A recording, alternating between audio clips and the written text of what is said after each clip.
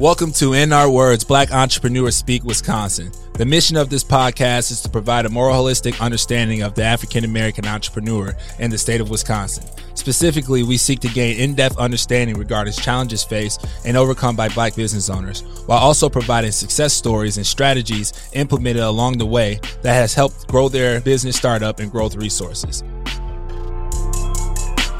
Welcome to In Our Words, Black Business Owners Speak Wisconsin.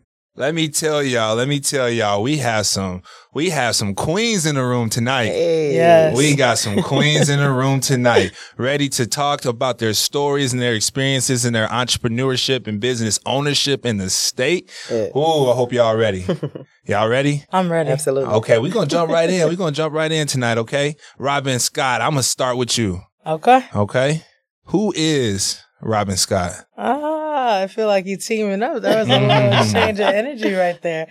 Robin Scott is a woman, Black woman, mom, boss. I'm an executive director of an African-American resource center that's in Green Bay, one of little across the country. And I'm just excited to be a leader and an activist in my community. Talk further of like, where did it all start for you? Ooh, all right. So We All Rise, it initially started as an after-school program for Black youth. I learned that less than 1% of our young people were involved in after-school programming in our community.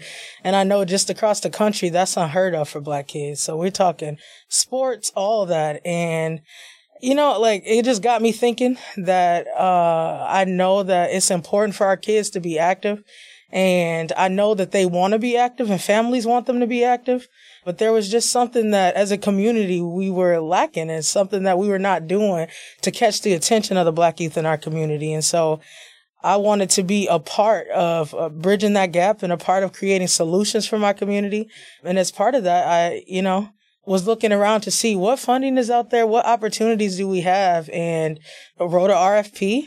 And found out that we were funded. And so our initial funding was through Department of Children and Families and in Domestic Abuse Wisconsin that released the RFP. And they have been doing wonderful work for young people across the state for quite some time. And they gave a grassroots builder an opportunity in Green Bay. And since then, I've been doing my thing. So I hear you talking about an RFP. Can you explain to the listeners what an RFP is? Yeah. And so I can't even give you technical terminology off top because I still got highway brain, but they release the documents for any sort of grant. And so RFP is when you look to those documents to write or follow to be able to receive federal, state, or any other sort of grants or donations for your organization. Okay. Thank you, Robin. Yeah. Jamila, how are you doing? I'm tired, but I'm here. Tired. Who is Jay Riley? Oh, the same question. Well, I guess I can start off the same as Robin. I'm a Black woman, okay? Wife, mother, entrepreneur, business owner, a friend to many. God, I don't know. I wear so many hats. I can't really even, we'll be here all night. The owner and founder of Jay Riley. Yeah. And where did it all start for you? Oh, let's see. My whole family I come from a very crafty background. So my mom, sister, aunts, uncles, everyone is involved in the arts some type of way. Visual arts, whether it be painting, drawing, sewing, cooking, painting, singing, dancing. Everybody's involved in the arts. So I've always grown up in an environment where it was natural for us. But ironically, my mother, no one in my family taught me to crochet. My babysitter did. And so at about 9 is when I picked up the skill of crochet. And then I was just doing little pieces of trivets for my grandmother to put her pots on or something like that, or little blankets that were crooked and stuff. But, just kind of practicing and never would have thought, fast forward to today, that I would have a successful, thriving business that's centered around crocheting. Yeah. Can you explain to our listeners today a little bit more about crocheting and what it takes to be? So crocheting is the act of taking yarn. So people get crochet and knit mixed up. Knitting is done with 2 needles and crochet is done with 1 hook. I crochet. I have the knowledge of knitting, but I am not a knitter. I am a crocheter. And so crocheting is basically any type of knitwear that you see is either crochet or knit. So it's basically taking yarn and stringing it together and looping it together to create something. Like I said, I started off small with like scarves and afghans and blankets. And one day I was starting a hat and one of my girlfriends was like, stop right there. And I was like, okay, what? It was a small circle, and she's like, that's an earring. And I would have never in a million years thought about making crochet earrings or accessories. Because, when you hear crochet, the first thing people typically think of is like an Afghan. You think of grandmothers, you think of old, you think of the 70s, throws on the back of a couch or something. You don't think dope accessories and homeware, So that's what I do. And tell me about, since you've started, what has changed for you mentally, physically, spiritually? That is such a loaded question. Ooh. Oh, my God. Physically, I'm definitely more tired. The funny thing is people say they're going to become an entrepreneur so they don't have to work for somebody else. They don't want to work these hours. And ironically, when you become an entrepreneur, you're working for yourself, but you are working nonstop, really. I mean, and some work being more strenuous than others. I'm not one of those people that, you can sleep when you're dead. No, because I definitely listen to my body and rest as needed. But it's a nonstop journey. And so physically, I'm definitely more tired. Mentally, I've been stretched a lot because as many creatives are, that's all I want to do is create. Like, I just want to make the stuff and send it out into the world. Yes. I don't want to be the marketer. I don't want to be the saleswoman. I don't want to be, the accountant. I don't want to do all those things. But, starting off, like you said, grassroots, you have to wear all those different hats. So mentally, I've definitely been stretched beyond what I thought possible.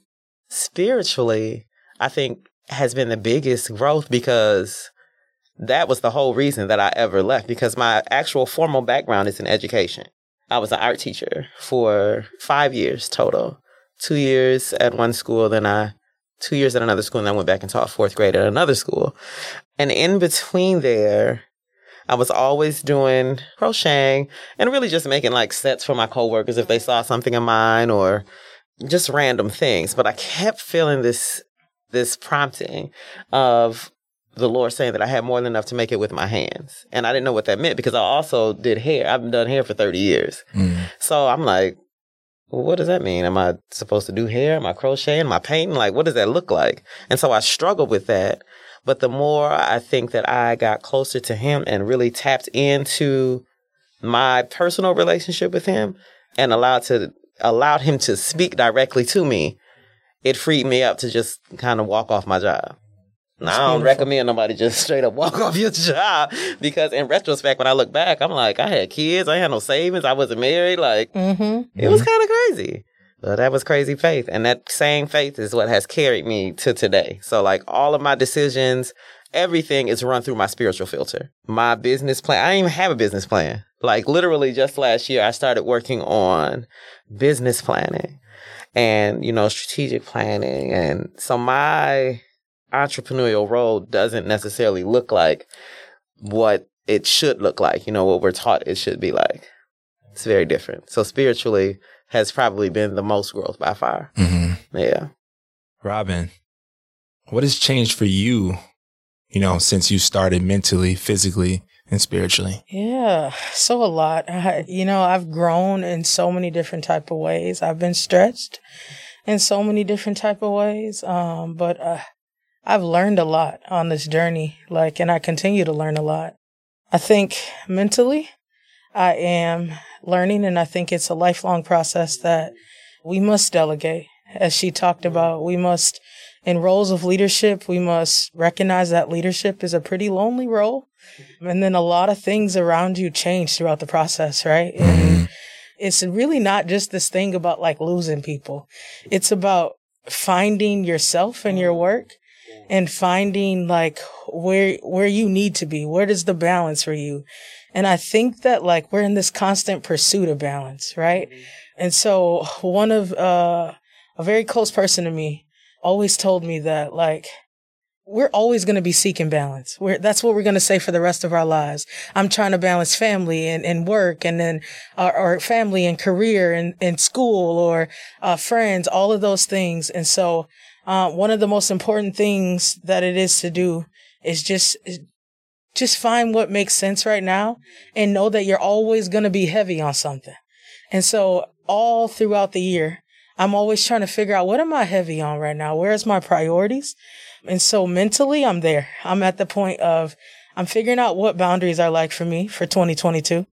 I'm figuring out, like, what am I heavy on in January, right? And so this month, it was just fasting from certain things that, no longer serve me the same way. And then next month, I have some ideas, but I don't know what next month is going to bring. And as a woman and a wife and a mom, I'm learning, be patient, right? Like, wait for next month to come. I don't need to already have my eyeballs in next month and my antennas in the next month. Breathe and trust the team, trust the process. So that's where I am mentally.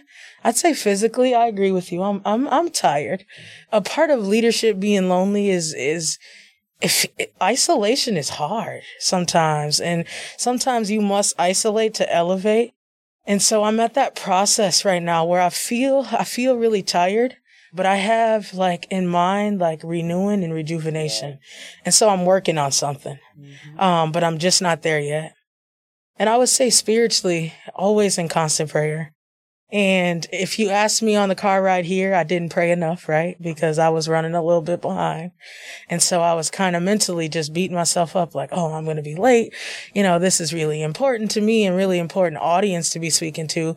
And so I was really tough on myself. And I just think, maybe I should have prayed a little bit more. I should have, been more focused. But spiritually, I would say, I'm restoring. I stay prayed up. And I'm doing the best that I can do and staying present with myself. That part. Yes. That part. Earlier, I heard you mention boundaries. Mm-hmm.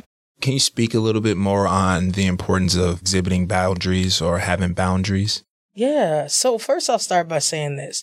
Buzzwords are crazy right now in American society, right? And so I don't like being the one. You know what I mean? Some people say boundaries and it's such a cliche way, and it's just set boundaries. So it's definitely, and I don't, even for the viewers, I don't want them to feel tired or exhausted by the word. Right. I want them to feel renewed in a way, because boundaries are definitely a process. And for what boundaries look like for me is definitely going to be different for every role, every sector of, the work and whatever your entrepreneur journey is. But for me, it's really trying to figure out so not cutting work off at 4 or 5 or a particular time, but saying when I'm home, I will rest and enjoy my children, right? That's the boundary. So once I do get home, I'm going to focus just on them. The phone ringing is not going to bother me anymore. I'm not going to be up late with the girlfriends chopping it up all the time like I used to. You know what I mean? And then there's going to be a time and place for that. So maybe I'm going to pick one Saturday out of the month or one Friday to reinvest in that and have a little bit more fun or joy than what I've been having. But on this journey, I have to be really clear about what I'm on and what my goals are and stick to them and follow through. And then I have to know that the reward is in me. Yeah. You know what I mean? It's not something that I'm going to see. There's not going to be any fireworks shooting out. It's not this, crazy thing, but it is going to be rewarding because I'm accomplishing what I need to accomplish. And so I always go back with boundaries. It's finding your balance at the time. It's setting really strict but not super rigid deadlines and things for yourself, right? And it's all encompassing. So whenever you set boundaries, don't just make them all about work. Make them about your social life, your spiritual life, you know what I mean? Your physical well-being, all of that. Even being here today and saying, I'm going to get on the highway, drive, and make it here to be able to speak to other Black people in Wisconsin so that they can win. That's a part of boundaries. That's stepping outside of your element and just making sure what you're doing feels right for you. That was good. Thank you. That was good.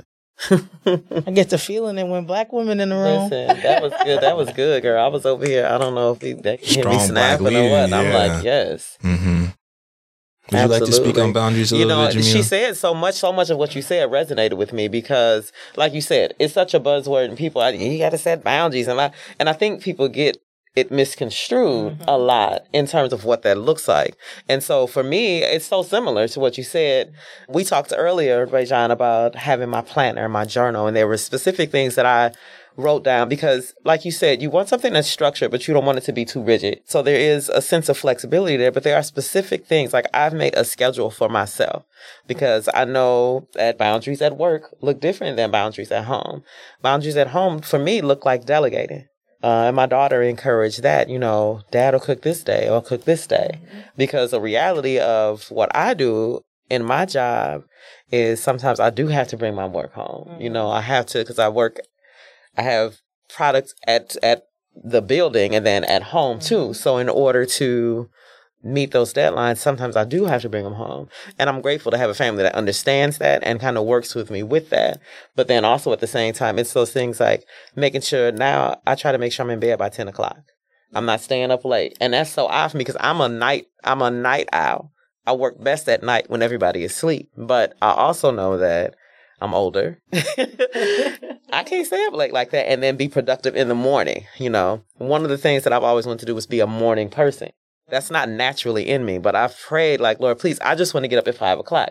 And so I just made it like, this is something that I'm doing this year. I know that in order for me to be productive, I need to set these things in place. So getting up at 5 a.m. is one of them. Making sure that, I'm drinking my water, making sure I'm doing my devotional, making sure I'm exercising. And like you said, there's no fireworks. There's nothing, spectacular. There's nobody over here clapping for me in the corner, but I feel better. You know what I mean? At the end of the day, when I feel like I've accomplished these things that I've set out, if I say I'm going to make 25 pair of earrings this week and I've marked those things off on my list, then I feel productive. I feel like I've accomplished what I've set out to do.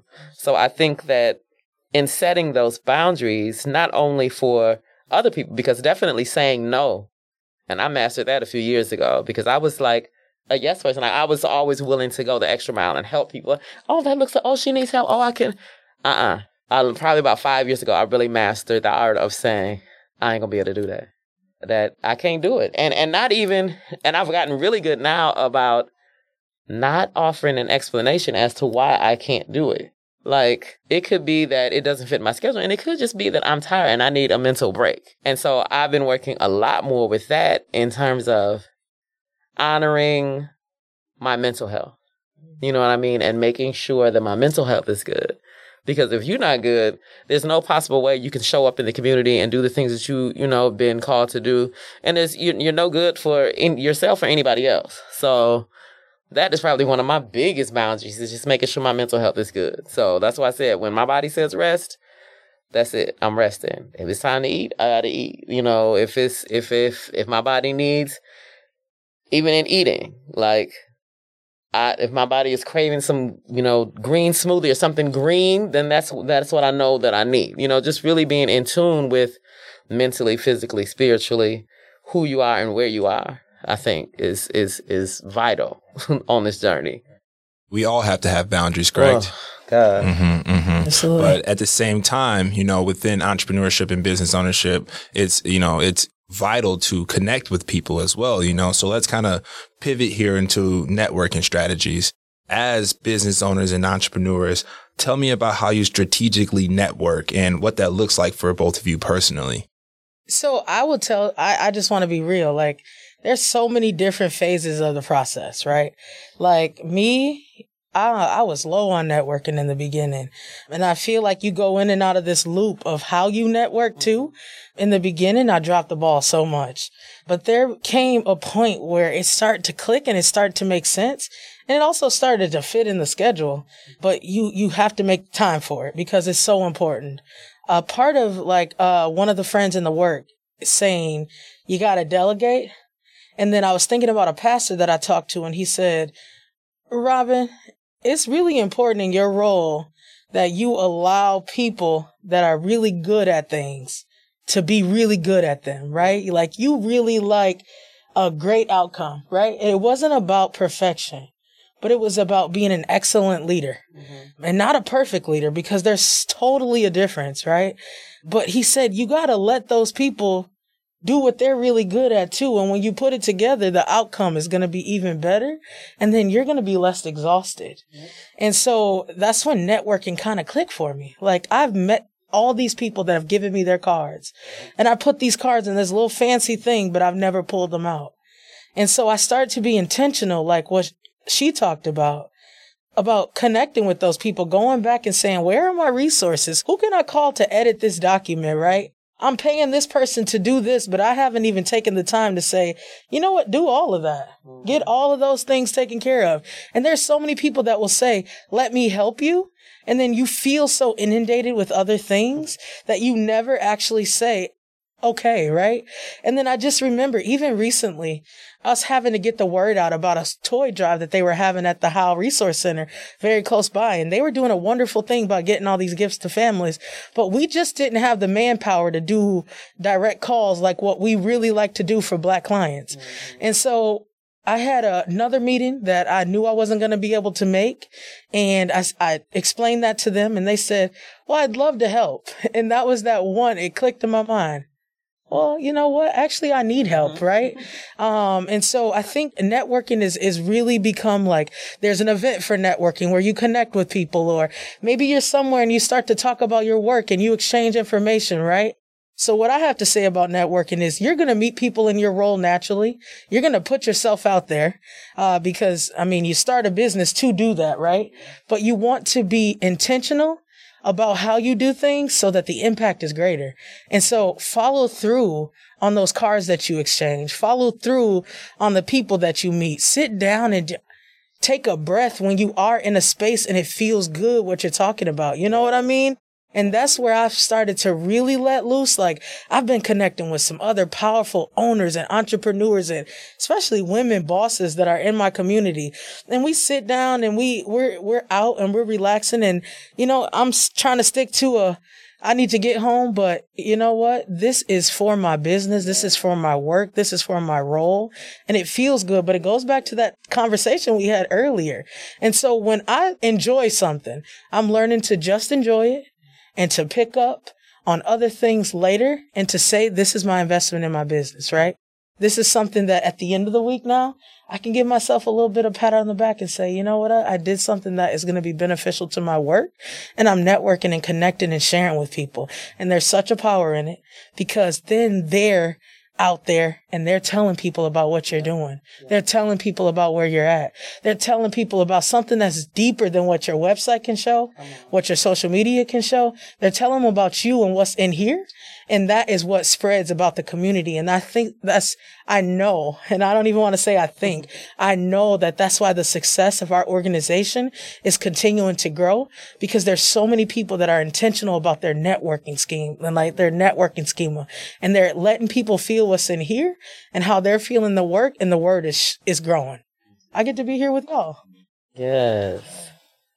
That was good. I like what you said about being intentional, because that was one of the things. Like, I'm not necessarily a person to walk up to you like, hi, my name is Jamila, and and that's what I think of when you hear networking. It's like, when you go to these networking events, you're going to pass out your card. That ain't me. Okay. But one of the things that I did, a decision I made a few years back, was I wear my earrings only, like every day, every single day, because I knew that they would be a conversation piece. So it doesn't matter where I'm at, who I'm with, I have a conversation about my earrings every day. And so I think that's one of the biggest things that I would say about networking and just your branding yourself. You are the brand. And I think once you hook people in, it's your job to kind of reel them in. Absolutely. I think that just being yourself, for me, has been the most successful tool in networking and meeting people, because I do carry cards in my bag. And so every once in a while I'll, hey, I notice you have on blah, blah, blah. I've gotten better at that, because I used to be uncomfortable with it. Like, I don't want to walk up to somebody and just hand them a card and start talking about what I do. And you don't have to go that far in depth, but just, like you said, putting yourself out there. Because I remember when I quit my job, and everybody thought I was crazy. I mean, because it seemed crazy then. I went to the library. I didn't know what I was doing. I still don't know what I'm doing. I'm learning as I go. But I checked out all these books, and there was this one book. I don't even remember the name, but it was like this older white lady, and she did like I don't know, some type of craft. I don't know what it was. But the one thing that she said that stuck out to me the most was, you are responsible for how successful you are or you aren't. And that has stuck with me so much because I'm the boss. I mean, nobody else is in charge. So you are in charge of your brand. How successful you are is totally dependent upon you. Like the Lord has checked me so many times. Like, you have everything that you need. You have everything that you need. Use what you got. And like you said, get to it. And so you can't be afraid. You can't be shy, and be confident. There's no possible way you can get anybody to buy into what it is that you're selling, what it is that you're doing, if you're not confident and passionate about it. I think that the pandemic brought about a lot of entrepreneurs. It made a lot of people step out, some out of necessity, and some people had to get out and get it, however they could, which is understandable. But I also think that it created this group of individuals who started businesses like, you just went online, ordered some Vistaprint cards, and you make spaghetti good for your family reunion. And it might not even be the best spaghetti, but your family thinks it's the bomb. And so now you selling spaghetti dinners, but like there's no passion in it. Like you're not doing it because you're passionate. This is your great grandma's sauce recipe and you're passionate about this or whatever. There's no passion in it. You're just doing it to get rich, to make some money. Mm-hmm. I mean, you didn't get rich selling spaghetti. Well, you might, but you know what I mean? I think that being passionate about what it is that you're doing is the best thing that you could be in terms of networking, because then when you meet somebody and you're talking about it, they can see and feel, your excitement for whatever it is that you are selling, whatever it is that you're offering. So I think not being afraid to talk about what it is that you have to offer is definitely key. I'm going to circle back a little bit because you mentioned something that I feel is very important to this specific conversation that we're having right now. You said something about entering spaces authentically you and being yourself, right? What does authentic look like and feel like for you? And how important is entering spaces authentically you show up in your work? Man.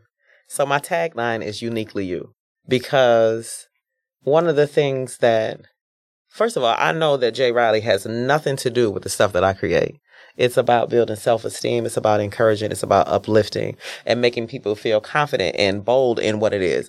And I just use the fashion piece or the home decor piece as a segue into building you up. So any experience or encounter with me is authentic because I'm just going to be my regular self. Like you see me here right now, it's the same way I'm going to be with Barack Obama. Was the same way I was with Erykah Badu. Look, that's a shameless plug. I'm going to throw that in there because she has worn some of my pieces, but I'm the same regardless. It doesn't matter. And I think that people know that and they feel that. And I think that when people come into our space, into my store, they come there for that authenticity, and because I'm comfortable, because I feel relaxed, because I make it feel like home, then they feel like that. And so you're able to come down, take a load off, sit, talk, unload, we pray, we cry, we dance, whatever, because it's normal. It's just, just being yourself, whatever that is. Like, that's the biggest thing. If I can offer advice to entrepreneurs, not even just entrepreneurs, just people in general, just be yourself. Like, you are created to be you specifically. And if you operate in that lane, you're perfect. I was laughing with you earlier, you put that flyer out and I looked differently than I do now today. And I said, Lord, I was only looking like a beauty queen. Now I look like a trap queen. And I started to check myself like, Jamila, don't wear that to the podcast. But then I said, no, because it's cold and I'm comfortable. So all I know how to do is to come authentically myself. So it's being comfortable. It's being comfortable with whatever it is I'm doing doesn't line up with my values, doesn't line up with, what I know I'm supposed to be out here doing. So that's what, showing up in spaces authentically for me looks like. I used to be afraid to like wear my big earrings to places where I knew people who didn't look like me would be, because it would be too much or it'd be too loud, it'd be too brash, or tone it down a little bit. I don't do none of that. I don't change how I speak. I don't change how I dress. None of that. And it works all the way across the board. Black, white, brown, Puerto Rican, and Haitian. It don't matter. Everybody. It works. Robin? Authenticity. I think about like code switching, right? And conversations that I've had with folks. And having to code switch, I've learned doesn't necessarily mean that you're not being authentic, right? Because code switching is a safety for some Black people. And we live in the worst state for Black people to live.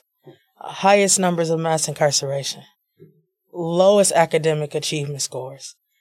And white folks are capitalizing on all sort of spaces, from academia to industrialization, right? And I think about what it feels like when we get into those spaces and we are the one, right? Or the two or three, but we feel powerless. And we oftentimes talk different or have to feel different and assimilate for safety, right? And so I recognize that I've done some of that. And the women that I like have a lot of respect for, we still have to do some of that for safety. However, I really love what you talked about, like going into spaces and being exactly who you are. And I've stepped into that a lot over the last 5 years. And I can't wait to say a decade. Come on. Because it's going to feel so refreshing. But I just remember like needing to take the wig off. You know what I mean? Needing to take, and you felt free. The nails off for me, and needing to just be able to put on, a snapback or be able to put on a hoodie and like do my thing and like know that no matter how I come, if I show up with my voice, which I know is strong and powerful and in the right mind, that I'm going to be my authentic self. Absolutely. And that means sometimes I have really shitty meetings. You know what I mean? Or sometimes I have to tell people, you know what, I'm not going to do this today. Or sometimes I have to like choose me instead of choosing what somebody has told me is the thing I need to get done that day. And that's what authenticism is for me right now. If I need a break, I take it. If I like the space, I lean into it. And I get to make the choice every single time. It's all about me making the choice. And that's cool. And as you're talking, I'm thinking about, so I have gone to all white schools all my life. And so I'm accustomed to being the only or of the few. And so you code switch. You learn how to do that. You learn how to get by. And I think that the older I got, and especially in business within these last few years, the more I leaned into who God created me to be. That's authenticity right there. So if I come into a meeting like this in a room full of white folks, but I talk and allow him to direct my words and say what it is that I'm supposed to be saying, I don't care what I got on. That's as authentic as I can get, because I know that because I'm being obedient to what he's telling me to do in the space that I am and what I put on, because I listen to what he tells me to put on in the morning. If I'm authentic in all those things, I know my message is going to be received. I know that everything is going to go the way that he sees fit because he's directed it. He didn't set it up. That's the most authentic you can get to me. So in those situations, when you get to show up and just be free, man, Afro picked out. Period. Girl, like, this is it. How you doing, Janet? Good morning. That's it. Like, I done got excited. Look, why we over here like... Y'all in here smiling and everything. I love it. Shoot. The energy is live, man. Yes. The energy is live. Man. We're talking a lot about personal identity, right? And as African-American women, what is it like to owning and operating a business in your respected communities? What is the feeling like? There's none like it. Like, I'm telling you, I'd be like, I don't want to do this. And then you just think about, what else is it in the world that I'd rather be doing? Do you know what I mean? Like, there is something about the soul of Black people that lights you on fire. And so when you get to be in a space with them, challenging or not, great day or difficult day, like, there's shifts that happen. There's learning that happens. There's magic that's sprinkled all over you.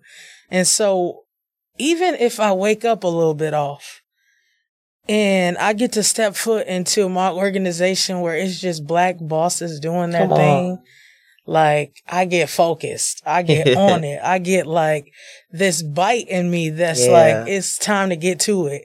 And so where in the past I've had to go to other places that, you know, it wasn't Black folks, I'd still be drained. You know, I'd have to make something up or play mind tricks to get myself going. You know what I mean? Like at We All Rise, I don't need coffee. I don't need no Red Bull. I don't need nothing to get going. Yeah. I just need the people and to get in there and see like that is real out here. There's so many things that's going on. There's so many Black folks that are in need of another good energy to just exchange that with. And that's what we do. It's not about like handing out something or somebody coming to ask for something. It's really about building community together, helping one another, remind each other of our power, being in space with each other, networking and collaborating and building. And I always feel like with each individual client, I'm building. And that's the most powerful thing about being able to work with Black folks. Like, I can go home, but I'm going to let Jay speak. Look, I got excited because as he asked that question, I'm listening to your response. We had the luxury of building out our space. So, and naming and everything. So the Underground Makers Market was very intentional. Okay? Yes. Because I wanted it to be a learning piece, but I also wanted it to be, you know, the parallel of Sister Harriet bringing slaves to freedom. I knew what our space held in terms of, they call it the underground ministry, because I knew what it held before we even got in there. Because I wanted it to be a place where people would be able to come down and escape from their everyday life and to get into the minds and hearts of the creators and what we create, not just physically, but emotionally, spiritually, mentally, you know, all those things down there. Yes. So when you come down our hall, there's a collage of Harriet, and it's Black. I wanted it to be unapologetically Black when you came in there. So when you come in, there is no mistaking. My mom, she's not as militant as I am, so hers is a little bit more peaceful. It's a little bit more calm, at peace. And you know, it's still Black, but it's no. When you come on my side, it's a red, black, and green flag hanging there.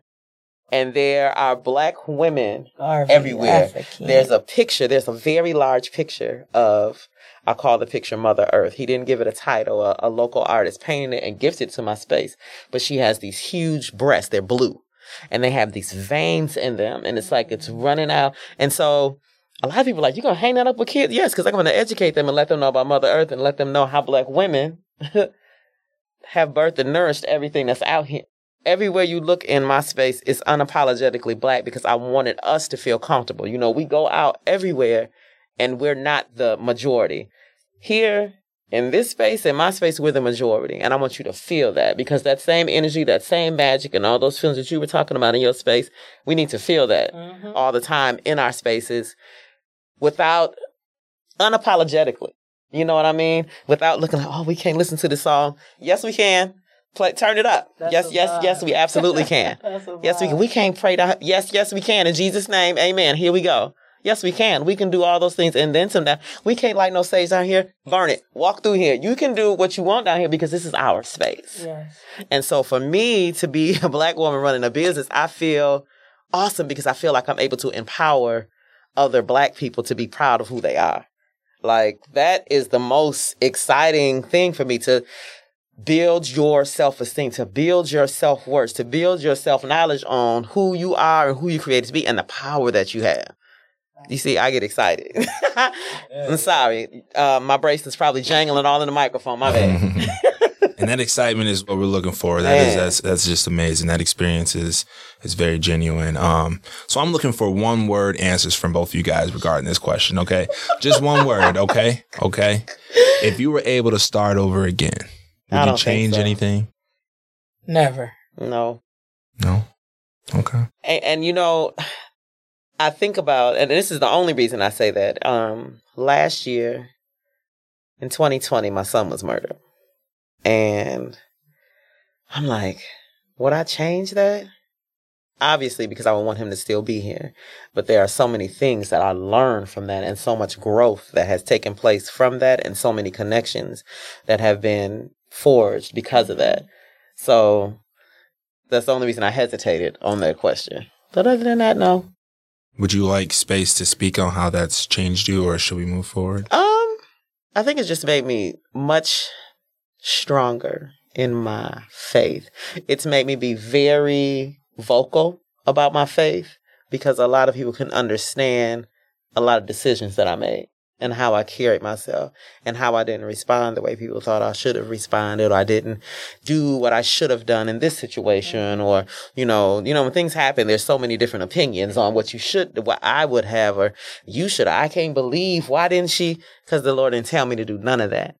And that was a time where I had to isolate. I mean, it happened during the pandemic, which was good because it would have been totally chaotic. But I had to isolate myself with just my immediate family and really dig deep into my faith and not listen to any of the outside noise and listen totally to Him. And I think that forged my relationship that much stronger with my family and with God. And being able to be vocal about that as He led, as time has gone on, has helped so many other people. And so I'm just grateful for not only my own growth, but the growth that it's allowed to, for other people to have as well. Because it's never really just about us, right? And thank you for giving us space to have that. Absolutely. Absolutely. Yeah. Absolutely. So we're going to talk, we have two pillars in our community, leaders and, exceptional Black women with us today. So let's talk about community engagement. We're all going through the pandemic right now, and we have a lot of administrative people, or whatever you want to call them, looking to support more, right? Speaking directly to decision makers, actively expanding their support to Black-owned businesses, how can they most effectively engage and support Black-owned businesses? Don't be a fad. Don't do it. Don't do it because it's the in thing to do. Don't do it because it's the hip thing to do. In 2020, we opened back up. I think maybe June was when we'd finally opened, and that was right around, there was so much unrest going on, and there was a lot of white guilt. Okay, let's just call it what it was. There was a lot of white guilt. And so we ended up seeing a lot of that in the form of help. How can we help? And for me, I don't really need help like that. And I don't really need a handout. I don't really need anything outside of being treated like a human being. You know what I mean? And being looked at as a human being. And I said all that to say we gained a lot of clients and a lot of customers and forged a lot of friendships with white people. As many as we did, there's probably a very small handful of them that still come and that still support and that still go as hard as they did then when it was the popular thing to do that they do today. And so that's my thing. If you are sound like because you want to people to be authentic. There you go. Be authentic. Be authentic. Be authentic. Don't make these decisions just because you want to, they could use a little help. Let's just No, we real low key, we don't need no help. We just need room to grow and get the same opportunities y'all got, we won't. And that's that. And let us free to do our thing. So be authentic. Very good, Robin. That's it. Be authentic. Robin?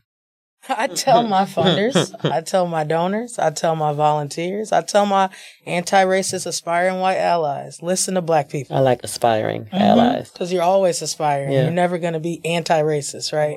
It's an active thing that you need to always be doing. But I tell them, get involved. And there's multiple ways that you can get involved. You can donate your time, your money, or your treasures.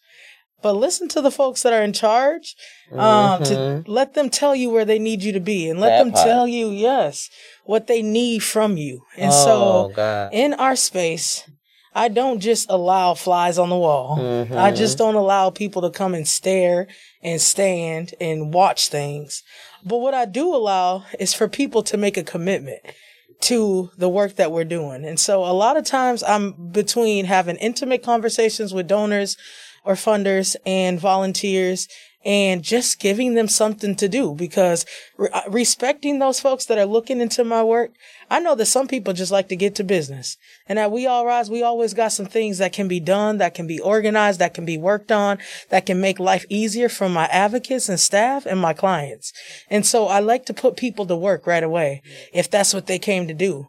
And some people just like to give, and they don't need any thanks or want any. And there's some that need a whole lot of thanks too. And sometimes I say, hey, you're not going to get all that. Yeah. But this is what I can give, because I also enjoy sharing pictures and sharing what we've built together. And so I'm always trying to find my medium when it comes to funders and donors and volunteers being in the space. And so respectfully, in all different situations, I ask, or I try to figure out, like, what's the best use for the person. Yeah. And so we have a really intimate, like, volunteer forum where we ask, what are your skills and talents, right? And then what are some of your weaknesses? Because I want to work on building up my people that want to come into my space, that are going to come into my space too. And so I want to know what are some of their weaknesses. And then once we've had that, like, initial evaluation, then we could tell them, like, how are they best in our space? Mm-hmm. Where do we see a natural fit? But then natural fit. Yeah, instead absolutely. Of just assuming what we need. Absolutely. Where's that natural fit? And then they may grow into something, right? Mm-hmm. And so at our agency, we have a group of different cohorts you can jump in. We run 3 separate anti-racist Aspire and White Ally groups that allow them to get into the space and learn, and then get into the space and, like, communicate with each other and have a safe space for them. And then after, we allow them to get acclimated to our folks in our community, right? Yeah. But there's no flies on the wall mentality. You have to put in that work. You have to be intentional about being around Black folks, and before you get to just be unleashed around the agency. And so when you come about, you're going to see a lot of Blackness, and there's always some white folks in the space. But definitely, yeah, we get them working, and we get donors and funders, and we get the funders working too. That's good. And that, because that education piece, that's good. And that's so valuable. Absolutely. What you're doing, because, we're in a different capacity being in a retail space. That education piece is so key, because they're learning how to be of assistance. Yeah. But you know what, Jay? If they ask you in your space, send them up to Green Bay. Tell them, We All Rise got something for y'all. Yep. You want to be committed. You want to be in the work. You want to be in natural love with Black people. Absolutely. There is trainings that you know what I mean? We do corporate trainings, all of that from We All Rise. And so send them on. Absolutely will. Yep, send them on my way. Absolutely will. I'll help you get them involved. Thank you. Amen. Let me ask y'all this. Success, right? That's a very big word, right? And what that looks like can be very challenging to a lot of people. So for our viewers and our listeners today, how do you define success? And what is success to you? Mine doesn't look anything like society's view of success is. Success to me does not mean that you're rich and that you have these cars and this jewelry and these furs and blah, blah, blah, the house. Blah. That doesn't equate to success to me. Only because, well, not only, but I know so many people who are that vision of success that are some of the most unhappy people ever. For me, success looks like joy. Success looks like peace. Success looks like you operating in whatever your gift is and making a difference. If you've touched somebody else's life and have helped somebody else along this journey, you're successful already. If you're doing what God has sent you here to do, I feel like you're being successful. So for me, where a janitor may not look successful to somebody else, he could be the best janitor it is, and be doing the best job and changing lives in the individuals that he's speaking to, that he's coming into contact with on a daily basis. And that's success. My bills are paid. We've eaten, clearly. I have a vehicle to and fro. That's success. My family is good. Everyone's happy. That's success. You got good friends. You have support systems. That's success. It doesn't mean, now that doesn't mean that I won't take the money part, that I can use that too.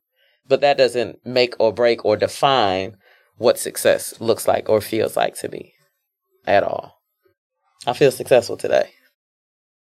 I like to win. So like for me, like is my ancestors happy? Like, am I paying homage to all those that came before me? You know, like they say there's knowledge belongs to the universe. I like to share knowledge. That's success. The other part, my mom, you know, like I like to put on for my mom and everything that I do. Like my mom was 14 years old when she gave birth to me. By the time my black mother was 23 years old, there was 7 of us, and she grinded and she kept us together and she made things work. So like, I like to win for her. Yeah. You know what I mean? So every little thing, every time I eat, every time I do something great, I like to celebrate that, because I know that there was so many people that when they thought about her, when they seen her with us pushing buggies and carts and all these bags and these little badass kids, like they always thought she was losing.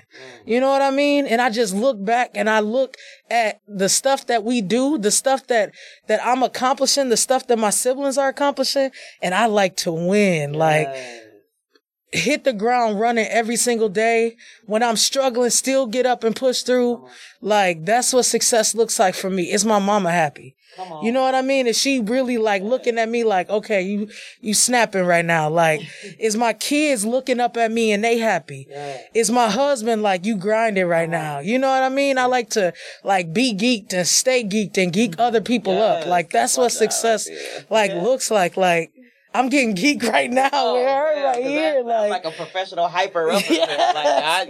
Like her line, her colors, thinking about her mission, how she doing her work, like sharing space with another black woman that's powerful and like mastering her sphere of influence. Like, I get to be here. I got invited here. Like you talked about it earlier, like things happening and how God orders our steps. Like, this is success for me, right? Like I'm on this podcast at Podcast Town. I'm with you all doing this work, and this is what success looks like. Like, don't go back to what she said. Don't ever measure your success by society standards and what they tell us that success is supposed to be. Like, it could be plenty money, plenty cars, plenty houses. And then also it could be one house, one car and grinding. It could be on the bus, but still happy. You know what I mean? It's people that's up there that's sad as hell. And it's people that's right here that's smiling and grinding and happy and feeling blessed. But between the two, like I want to see everybody around me win, up there and over there.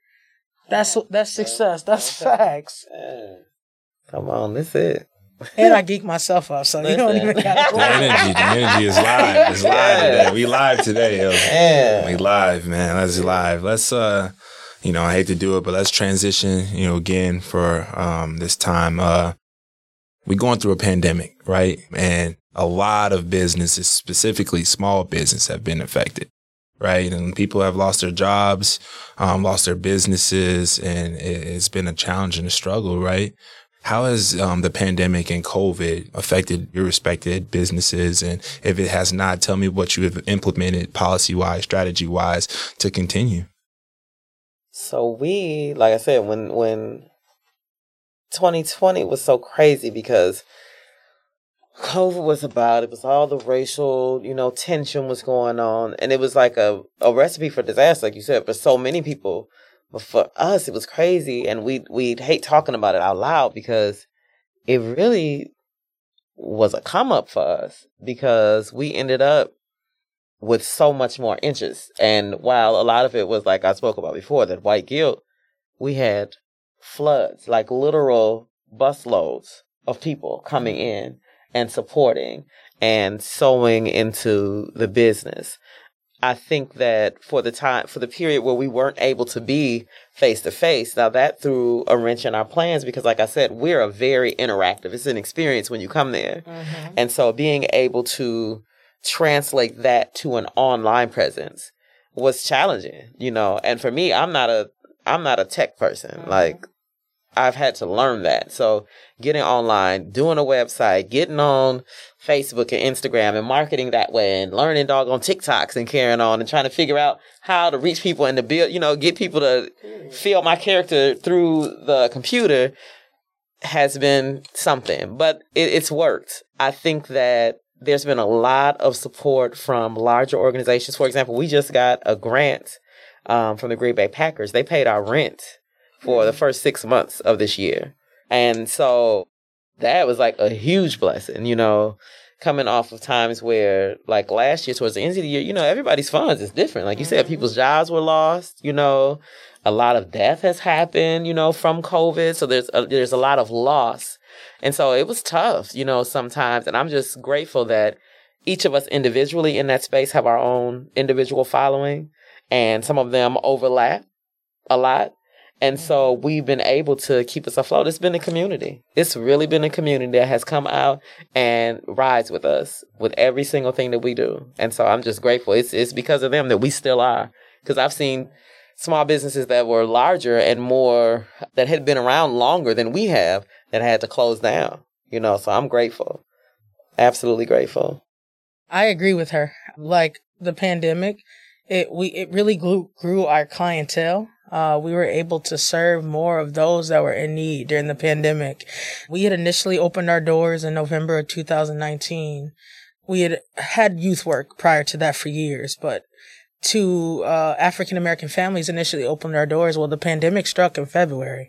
And then things start to really shut down in March. And we decided on our own, you know, with great prayer and also preparation, that we stay open and establish ourselves with the mental health, because we provide free comprehensive mental health services as well as support groups, youth programming. And then we also are a domestic violence and sexual assault agency for Black folks. And so I said, we cannot close these doors. We just opened them in November. Then the pandemic struck, and it was almost like, if we let them down now, you are absolutely an essential we're business. going to break that trust. You know what I mean? And trust is hard to gain back. And so we put all the CDC recommendations in place. We paced ourselves daily. And so the pandemic was quite the struggle.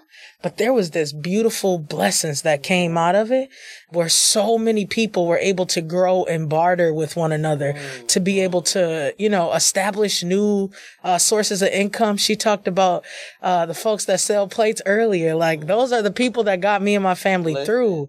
You know what I mean? And like, those folks are the, you know, the new businesses that popped up that I was then able to spend my money revolving in the Black community a little bit differently in our community. And like, so as a nonprofit for us, the pandemic was scary as hell. It was scary for the whole world. And then it was also the national uprising. And I know that Jay keeps referring to that, and it's so important time. Because we got a whole bunch of different investors, people that were learning about our product. And she said it earlier, don't let this be a fad, right? And so I worry about that, right? These new people that are in our space, that are in our business, that are investing and that are, you know, even in the physical with our other clients. It's like, I want them to have that same commitment after COVID, after, you know, things are not shut down, you know, invest in Black businesses and Black people because it's the right thing to do. Invest in us because you know that we're the underrepresented, the underserved, the most marginalized. Invest in us because it feels right for you. And you are not just going to eat and benefit off the souls and the presence and the ideas and the mastery of Black people, but invest in us because you want to see, you know, this power and you want to see it exist. You want to see it grow. And so COVID has been this crazy thing, for a lot of people. And, you know, like there's so much homelessness and hunger. And, you know, I feel you when you say, like, I don't want to say this, but you know, like, our clientele, it did grow. We're in that work, right? And so I understand that, like, it's a huge struggle for a lot of folks in America. And that's why we're on the ground. We're getting the work done. We're getting the resources that we can, and we need support doing that. So I tell people, help us get it. Help us win. Help us help people win. For sure. Absolutely. Woo. This is real. This is authentic. This is In Our Words podcast, man. Woo. That's some energy. That's some I keep trying to stop dancing. Look how I'm holding my arms so my bracelets don't move. I'm like this. I was supposed to say that at the end, but I had to say it right now. This is real. This is authentic. This is In Our Words podcast, man. And I hope y'all have felt these sisters in here, man. I hope y'all, the knowledge has been built within the community, and, you can take something away from what we did today and what you two, did today. Just to let the viewers know, these two ladies is the first time y'all are meeting each other, right? Absolutely. And it didn't even, I feel like y'all have been. It's my cousin. That's right. I'm saying, this is, man, I could feel it from this side, and it's just been a pleasure to have y'all on this podcast today. I appreciate you, for coming up here today. That was some powerful stuff. And I just can't wait to get that out, right? I just can't. But, before we get to the end here, tell, the viewers and the people that are listening today how they can find you, your business, on what social media platforms, how can they get up with y'all? Well, I am located inside of Sherman Phoenix. Sherman Phoenix is in Milwaukee, Wisconsin. The address is 3536 West Fond du Lac Avenue, Milwaukee, Wisconsin. We are in the lower level, and our store is the Underground Makers Market, where you will be able to find J. Riley, the classic shop, at Peace Design, and Butterscotch Baby. My Facebook name is J. Riley, for my business page. Instagram, I think I am J. Riley, and I think I am J. Riley on TikTok too. I think that's all the platforms I have. Yes. So, We All Rise African American Resource Center is located 430 South Webster in Green Bay, Wisconsin, like right downtown area. You can find us on all the social media platforms, Twitter, IG, and Facebook at weallriseaarc.org. And We All Rise AARC on all the other social media streams. We blog, we YouTube. I think we recently got a TikTok and a Snapchat, and we do all of that. We're pushing to be more active on the other sites, but our social media following is huge, and also our activism on social media. If you go on there, you're going to find Black mental health tips. You're going to be finding appropriate how to set boundaries, step-by-step things. You're going to find the latest and the greatest in Black news all the time. So tune in on our social media for sure, or call 920-785-9115 because we support Black folks. And if we don't got it, we're going to try to refer you to somebody that does, because we are it's all about creating and helping restore a vibrant African American community. And so we do that with in all different type of ways. There's no one thing that happens at We All Rise. Whatever our clients come in and tell us they need, we are there to serve them. Let me be here for you while you stand up for yourself. That's our word. Thank y'all. And quickly, as leaders in the community already, y'all had to grow up, right? You had to grow up and come from somewhere. Throughout that experience, quickly again, who were mentors for y'all? And my mama. Ooh, okay. Absolutely. My mama. I would say my friends are mentors, but there are so many Black women who have done this. There's so many Black women who are maybe still in the work or even out, and I lean and depend on them hugely. She was talking about saying no earlier, and I remember you said, I learned how to say no. And there's a woman in our community, works for Schreiber Foods and is an exec, Janine Calloway. She introduced me to a book, The Best Yes, and that was life-changing for me. There's a CEO of United Way, Black woman in Green Bay, Robin Davis. She comes by. They funded and helped a lot of clients during COVID, but it's her energy and her knowledge sharing that is of mentorship to me. I have staff members that they mentor me because all of our spheres of influence are different and the way that they do their work is different. And so I lean on them for the masters that they are in their roles. And so they're mentors to me. Friends, previous coworkers in ways. There's always a mentor that you can find in somebody that you enjoy space with, because there's a reason why I'm here. Otherwise, I won't sit at your table. I won't answer the phone for you. I won't text you back or call you back. It must be for me to elevate in some type of way, or to be able to be of support and mentor another person. And so it's one of those relationships, and that's how it goes. I'm a mentor. Absolutely. That's real. That's real. Yeah. And for the viewers and the people listening on today, make sure y'all go and like and share these ladies, their profiles, and show some love. Show some love. I'm pretty sure referrals are huge. You know, go and show support to what they got going on here. And if you know anyone looking for help in any kind of way, you know, it seems like We All Rise is the place to go. So again, this is real. This is authentic. This is In Our Words Podcast. We out.